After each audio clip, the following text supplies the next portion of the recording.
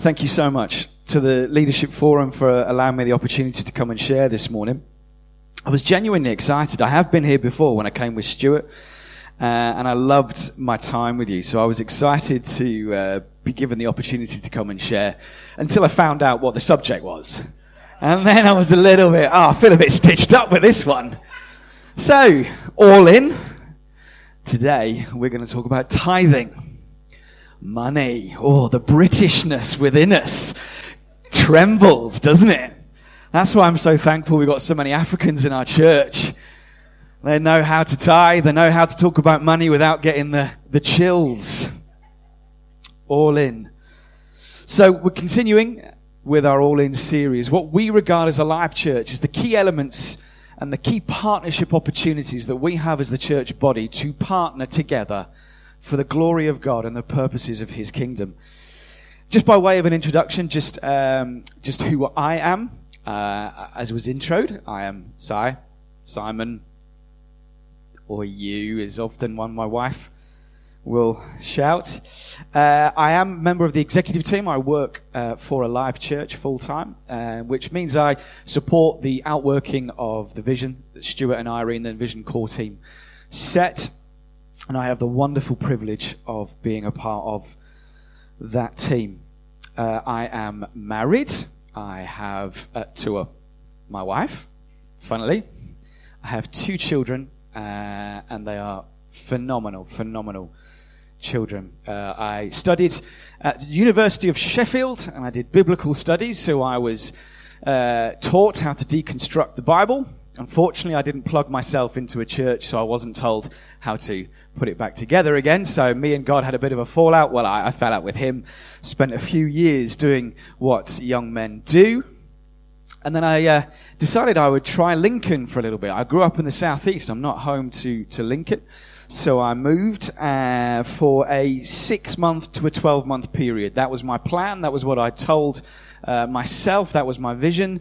And nearly a decade and a half on, I am there. I am now in a church, part of the leadership team, married with 2 children. How many of us know that living a life with God is never dull? It never sets you out the path that you imagine. And it's interesting, especially, I say that, it's never dull, especially when you have kids. We first one, Jacob, 3 years old, coming up to his 4th birthday. He's a wonderful little boy. He's quite cautious. He's a bit of a risk assessor. He takes his time. In fact, we just took the stair gates away and we took the guard away from the fire because he just naturally wouldn't go near it. Any kind of element of concern, he wouldn't touch it. He wouldn't climb the stairs. He wouldn't go anywhere near it. And we thought, we've nailed this parenting thing. We're pretty good at this. Until Ava came along. My wife calls her free-spirited. I suggest feral. You can't leave the toilet open because something will end up in it. You have to check the washing machine before you start. Because your shoes could be in it. Anything could be in it. Can I just be naughty and a little bit real for a minute? Some of you are. Oh, well, I've got the microphone. So, while I was trying to finish up preparing for yesterday, she did a poo on the kitchen floor. That's the reality of my world right now. That's the reality of life. But yet, in those moments, my children are still the most valuable thing that I have in my life. More than my football team, more than my job. The value I place on them is by far and away the greatest thing.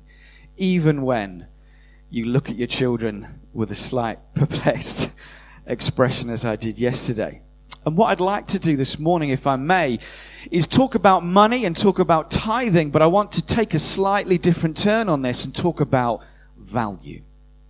The things that we place value on, the treasure that we have in our life, and how we conduct ourselves and respond to that. And what I'd like to do is I'd like to take the message in two halves, if I may. I want to do a very, very quick teaching bit on tithing. I'm going to go through very, very quickly, and I'd love you to take some notes, because essentially what I want to do is I want to ask the questions about tithing and then answer them with Scripture. And then we'll move on to a little bit more of a preachy bit around the value and the treasure that we have in our hearts and how we respond to those. If I go too quickly with the Scriptures, just wave at me. I'm happy to go back over them. That's no problem. Okay. Shall we?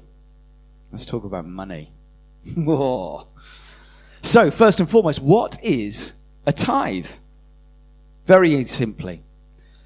A tithe is a 10% donation or giving of your income or produce back to God through the stewarding of the priests. We see in Leviticus 27:30, a tenth of the produce of the land, whether grain or fruit, is the Lord's and is holy. In Hebrew, the word is ma'asaya, I should say, and it means literally a tenth. We get the word tithe from the Old English tiogotha, which means tenth. So it's a tenth. 10% is our return to Him, to God. So who gave the tithe? Or who gives the tithe? Quite simply, everybody. Now, before I progress on this, I would just like to say there are a number of different interpretations for tithing. There are different perspectives and different opinions on tithing. But I'd like to say that this is as a live church, this is where we stand and where we believe on tithing. And we believe that everyone should be giving of our tithe. We see it with Abraham in Genesis 14, 17 and 20. And Jacob in Genesis 28, 22. And then a system for tithing was instituted in the law of God given through Moses in Deuteronomy 12, 14 and 26. And then the practice continues into the New Testament and was a wider cultural norm than simply religious observance. But Jesus endorsed it. He encouraged it.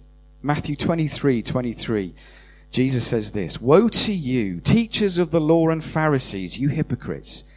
You give a tenth of your spices, mint, dill, and cumin, but you have neglected the more important matters of the law, justice, mercy, and faithfulness. You should have practiced the latter without neglecting the former." So here we see a heart cry from Jesus, a realigning of the purposes of tithing, that actually there is a purpose and a heart thing before it. He requires us to do it without neglecting the matters of the law and of justice. So what is the tithe used for? In the Old Testament, the tithe was used to support the priests. Numbers 18-21 says this, "Behold, I have given the children of Levi all the tithes in Israel as an inheritance in return for the work which they perform, the work of the tabernacle of meeting." But similarly, in the New Testament, this practice is continued. Paul says this of the gospel ministry, that the ministry of the evangelists and the traveling pastors was supported through the tithe. In 1 Corinthians 9:13-14, "Don't you realize that God told those working in His temple to take for their own needs some of the food brought there as gifts to Him? And those who work at the altar of God get a share of the food that is brought by those offering it to the Lord. In the same way, the Lord has given orders that those who preach the gospel should be supported by those who accept it." Does God need our tithe? Of course not. Psalm 50, 10-12 reminds us, "For every beast of the forest is mine, and the cattle on 1,000 hills. I know all the birds of the mountains, and the wild beasts of the field are mine. If I were hungry, I would not tell you, for the world is mine and all its fullness." And we must remember that God created all things, and that we are merely stewards of this. So when should we tithe? and this is one of open debate and discussion, but we sit where we return a tithe to God as our first fruits. It's the first element of our giving before we start spending money on other things. Proverbs 3:9 says, "Honor the Lord with your wealth, with the first fruits of your crops." So our position would be that is before we give to the government through tax. It's before we give our national insurance. It's before we return our student loan. That actually the first fruits of our income, whether that through grain or finance, would become part of our tenth, i.e. gross, not net. And the last question is, why should I tithe? What good question. Why should I? Can I just say, it's not about the money. It's not about the money. Tithing is a way of teaching us about priority and value. Deuteronomy 14:22-23 says this, "You must tithe all of your crops every year. Bring this tithe to eat before the Lord your God at the place he shall choose as his sanctuary. This applies to your tithes of grain, new wine, olive oil, and the firstborn of your flocks and herds." The purpose of tithing, I'll underline this, Deuteronomy 14:23. The purpose of tithing is to teach you always to put God first in your lives. So the outworking of that is the furthering of God's kingdom and the substantiation of his people and the ministry of the evangelists. But the purpose of tithing to ourselves is to teach us to put God first in our lives. And returning the tithe to God helps us remember that he is ultimately the owner of all things. When we get our own finance, our own salaries, our own things, the things we touch, we can often assume ownership over it. But Psalm 24:1 says this, "The earth is the Lord's, and all its fullness, the world and those dwell therein." You see, actually, it's not just handing over ownership. We are stewards. So when we receive it, we need to remember that actually the source of that wealth is from him as well. Deuteronomy 8:18. "And you shall remember the Lord your God, for it is he who gives you power to get wealth, that he may establish his covenant which he swore to your fathers, as it is this day." And it goes stronger. Malachi 3:8. "Will a man rob God? You have robbed me." But you say, "In what way have we robbed you?" "In tithes and offerings." And it's not that we rob God of the money, because everything in the world is his and belongs to him, is from him. But we rob him of our heart response. Because ultimately it's a heart thing.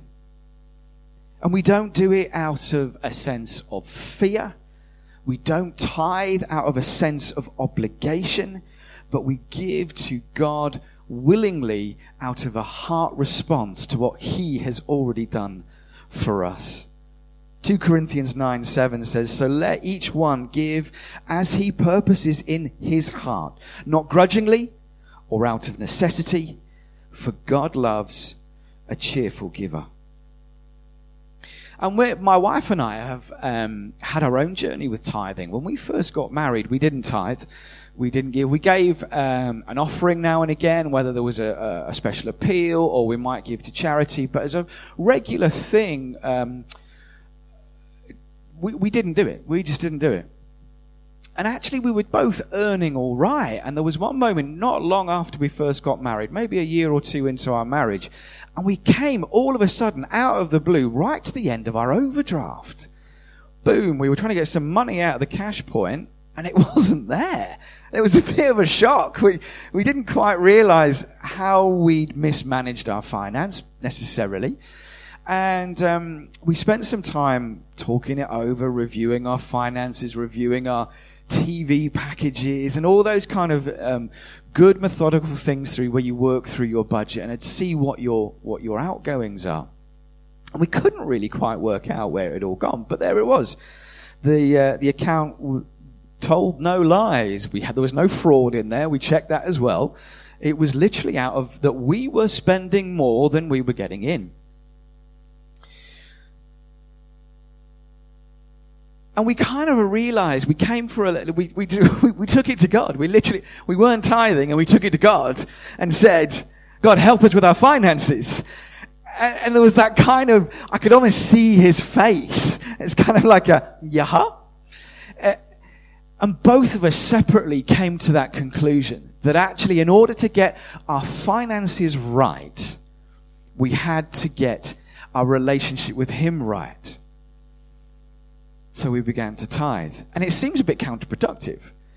That actually, even though we are financially tight and restricted, that we would begin to set up a standing order in order to tithe. And the next few years, I got 3 promotions. In the next year and a half, I got 3 promotions. My wife got 1. We were never in more financial blessing. And we, without shadow of a doubt, put that down to the fact that we honored God first with our finance. Now, it's been a journey, because recently, about a month or so ago, my wife and I were just searching through our outgoings, and we realized we were down to about, and I'm being honest here, we were down to about the last £200 in our overdraft. We thought, how is this? How does this work? We're like, how have we arrived back here? So again, we did our budget. We looked at our outgoings. We understood there's no fraud in our account. No one had cloned a card. So we were trying to work out how has this arrived in the same way. We're not frivolous. We don't go crazy. You should see my battered Focus outside, and that's evidence of that. But it suddenly occurred to us as we were going through our finance that our tithe wasn't right. That actually we had reduced our tithe when my wife was on maternity leave because she was on standard maternity pay.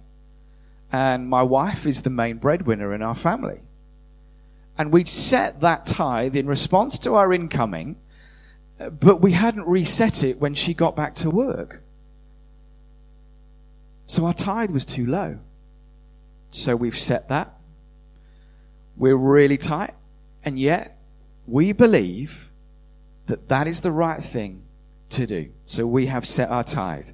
And I will be honest, we haven't seen the promise of God materialize in the natural yet. But I do believe God. I believe in his word. I believe that if I hold fast to the confession of our faith without wavering, he who promised is faithful. I believe that, but my God shall supply all my needs according to his riches in glory by Jesus Christ. And I know that if I seek first the kingdom of God and his righteousness, all the rest will be added unto us. And that Matthew 6 quote, that last one, the preceding verses is all about Jesus saying, don't worry. Don't worry about the clothes on your back. Don't worry about your bank account. Don't worry. Because if you seek first the kingdom of God and his righteousness, all the rest will be added unto you. In fact, the only thing that God tells us to test him in, we say don't test the Lord your God, but actually that's not entirely accurate. There is only one thing that the Lord allows us to test him in, and that is finance. Malachi 3:10, bring the whole tithe into the storehouse. Not what my wife and I were doing, was putting a part of the tithe into the storehouse. Bring the whole tithe into the storehouse, that there may be food in my house. Test me in this, says the Lord Almighty, and see if I will not throw open the floodgates of heaven and pour out so much blessing that there will not be room enough to store it. I believe the word of God. Who believes the word of God? Who stands on that? Now, we could focus on the blessing element of that verse. And whilst I do believe God blesses, I do believe that he gives abundantly more than we can ask or imagine. I do believe we are blessed to be a blessing. I do believe that there is difference between seed and bread. What I mean by that is I believe that God gives us resource and talents, skills and time in order to invest and sow for growth and return, for the kingdom of God, for the society around us, and for our own situations. And I believe that there's bread. Do you know what? It's okay to have stuff. It's okay to spend money on yourself. The problem lies is when we spend our bread and we eat our seed. Amen? And the Bible mentions money over 800 times. And of all Jesus' parables, more than half of them talk about finance and money. Ask the question, why? Why is it such a key subject? And some people would focus on the blessing element, and I'm happy to do that, and I'm happy to talk about that. But I think there's another reason, there's another motivation behind this.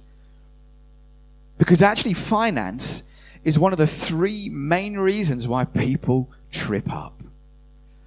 Money, sex, power. Who's heard that before? Christian leaders are renowned for one of those three things, or more than one of those three things, are things that cause people to fall.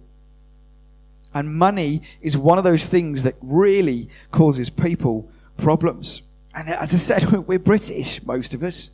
We hate talking about it. It's not what we do. Yet weirdly, have you noticed, if you're on social media, things like that, we don't like talking about money, but we love to show off if we've got it. Like, we love to show off, like, in the clothes we wear, the holidays we've been on. Social media is dreadful for it. The car we drive. Our social feeds are just made up of people showing off. Why? Why do we do that?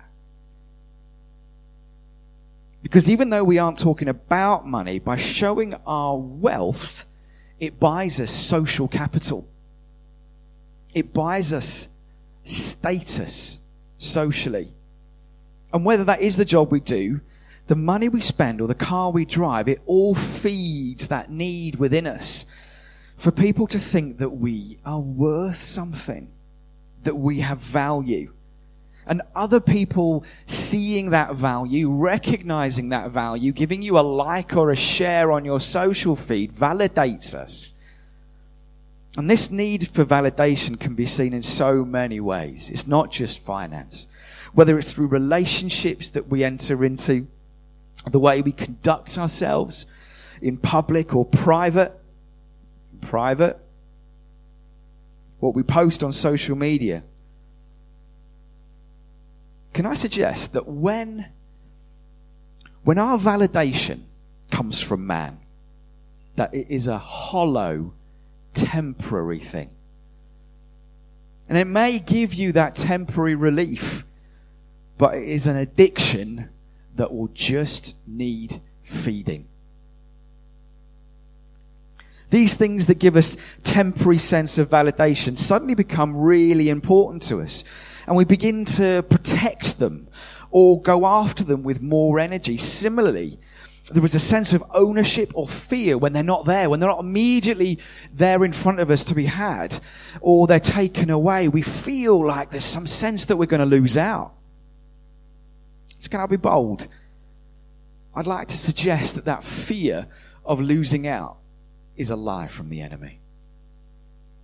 That if we invest in our relationship with God and our identity in Him, in the same way that we invest in perhaps our on-screen relationships, that the need for this earthly validation disappears.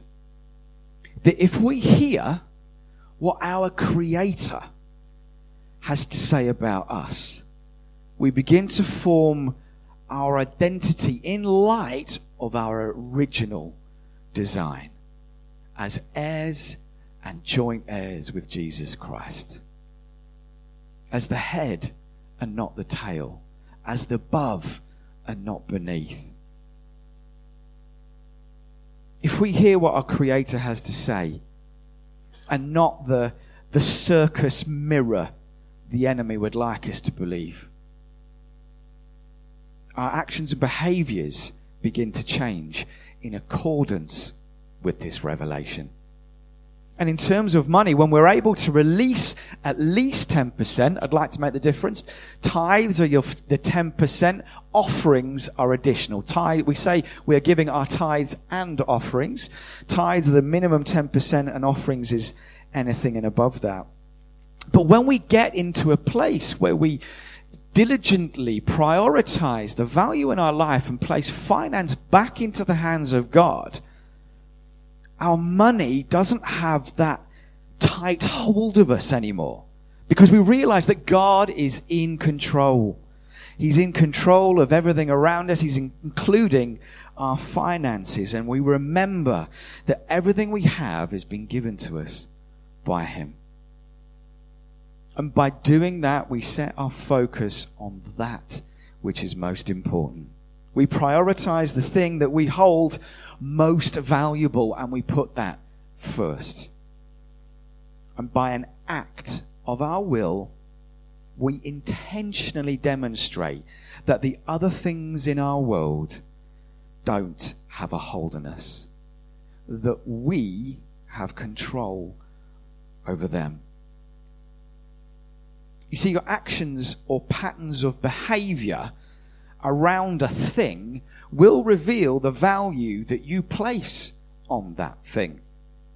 So if you have no care, or something holds no value to you, it does get neglected. I'll be honest, I've got absolutely no interest in ice hockey. It's not a thing to me. I don't know the rules. I've never played it. I don't even skate.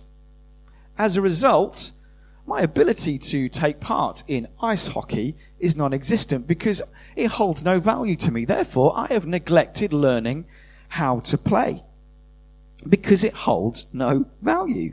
But something that does hold value for me changes my behavior. Matthew 6:21 says, "For where your treasure is, there your heart will be also." See, treasure is something that has value. And it's really easy to see how your behaviors match or contribute to what you value. Just look at your bank statement. What do you spend your money on? How many Costa shops come up? Costa. How much time you put into something will demonstrate the value you place in something. How much time do you spend on a particular activity in your week? Eating, sleeping, exercise, work, Facebook, Instagram, relationships, reading the Word, or prayer? Do you spend more time on social media than you do in the Word, investing in your relationship with Jesus? Can I make the observation that you find space for what you treasure? You make room for it. You allow for it. You plan for it. You choose your priorities. You see, I enjoy running. It's something that I started a few years ago, and I have a full-time job. I have a family. It's not an easy thing to find time to go out for a couple of hours. But again, can I be honest? Can I be vulnerable with you? I have a diagnosis for an anxiety disorder that's perfectly manageable. There's no issue. I've seen specialists. I've got medication. But we also know that exercise, for me, is a great way for me to stay in control of this thing. And so it's important to us as a family that my mood and my mental health is in control. It's important. It has value, so we make room for it. Getting up early. I remember my sister got married. She lives in Australia. So we went out to go and went for the wedding. And I went out one morning. I thought I would sacrifice. You make room for it. So I sacrificed a little bit of sleep. I got up early on the morning, and I thought I'd go for a run down near it sounds dramatic. That sounds good, doesn't it? In Australia. And I went running down the beach. Yeah. And I went out about 8:30, 9 o'clock in the morning. And if you go out anywhere in the UK, 8:30, 9 o'clock in the morning on a Saturday morning, it's going to be empty, right? It's dead. You might get a few street sweepers. The place was absolutely heaving. And I was running along the seafront, and I thought I was doing pretty good. And then this woman just casually glided by me. Now, what the really sickening thing was not that she passed me, but it was the fact she was pushing a buggy. Not only was she pushing a buggy, it was a double buggy. And there's me sweating and heaving. There she was, casual as you like. That's completely by the by. The point is, we make room for the things that we hold of value. I wanted to get up early because I valued my family and I value my mental health. So we got up early in order to allow me to run. But we don't all attribute value to the same things. When more recently, I remember, I went out for a run, and I'm one of those all the gear, no idea kind of guys. So I got my running gear on, and I'd got my phone and these running shorts that barely got any pockets in. The pockets are this deep, and I got to the corner of my road where I start my run. I was getting my lunge out, and there's a guy in our street who's a lorry driver throughout the week, and he was out there polishing and cleaning his 4x4, nice big 4x4. And I thought, I can't, I want to give a good impression. I want to show that I know what I'm doing. So I put my earphones in, put my phone in my pocket, and I started in a really good stride, good pace on me. And as I started off, I felt a little tug on my ear. And what I realized had happened was I hadn't quite got my phone in my pocket properly. So the earphones were pulling. And then all of a sudden, the earphone jack came out the phone. And as I was doing one of these big, long, lovely strides, I volleyed my phone clean as anything. Boom! Woo! Skimmed down the road and literally parked right by the guy's feet who was cleaning his 4x4. I'm like, oh man, give it a rest. You know when you try and style something out? I just trotted up, picked up, morning, and just put it back in. You're like, oh, the embarrassment. That's just not what we do. But it occurred to me actually, the value that he placed, and it hurt my heart when I realized and I saw this. Because he's a truck driver and he's away all week. And he has a wife and 2 children. And he spends the weekend with his 4x4. And it hurt my heart to see that his priorities and his value in his life was a car. And his wife and children, who he doesn't see all week, was in the house. You see, our behaviors let others and ourselves know where our treasure is. And by being aware of where your treasure is, you can begin to make conscious choices about where you want it to be. By honestly taking stock of where your priorities are, you can begin to take conscious control over some unconscious behaviors. Worship team, do you want to come up? What do we call unconscious behaviors? A habit. By repeating an action unconsciously, it becomes a habit. And when that habit is positive, it reaps a positive outcome. And when the habit is negative, it reaps a negative outcome. Can I say you reap what you sow? But when you sow into the kingdom, when you sow your time, when you sow your talents, when you sow your finance into the kingdom, you are bringing transformational resource into not only your life, but the world around you.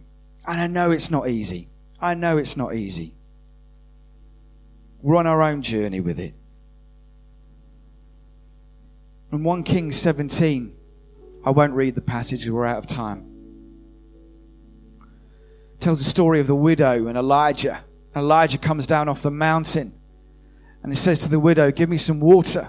So she goes to get him some water, and while he says, bring me something to eat. And she says, we have nothing left. We've got enough for a cake for me and my son, and that's it. That's all we've got. But she takes what she has and brings some of it to Elijah the prophet. Even though she has nothing, no means to get any more, she sees the end. And yet, what she has, she gives away. And in response to that, the Lord provides an overflow, an abundance. And the Bible reminds us in this account that her jars are never empty. They never run dry. She had nothing, yet she still gives a portion of what she has. And so when you make an act of will in accordance with the Word of God, you are engaging your faith and bringing change to your world. So like the widow, let's give out of faith, not out of fear. Test God in this and allow Him to do what only He can do. So as we conclude, can I offer a challenge? Take the opportunity. Take the opportunity. If you don't set up if you haven't got a standing order, maybe that's something you'd like to consider. Oh, this is awkward, isn't it? We don't like to do this. Oh, we want to talk about money, but then money's one thing. We're then saying, why don't you give some money? Whew. Why don't you do that? Why don't you consider that today? Before you leave today, in the envelopes, in the little packs, there's cards in there. Let's fill out your details. Why don't we consider that today? Putting a standing order together. Get our finances right. And invest. Sow good seed into the kingdom.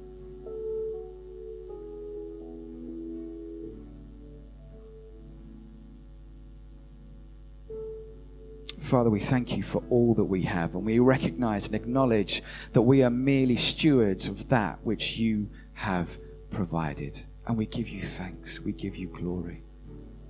Father, when we say take control of all our lives, please allow us to willingly, joyfully give all of our lives to you, whatever that may be. Help us to create good habits and understand that the value we place on our relationship with you is the highest, is the most wonderful thing that we could possibly do.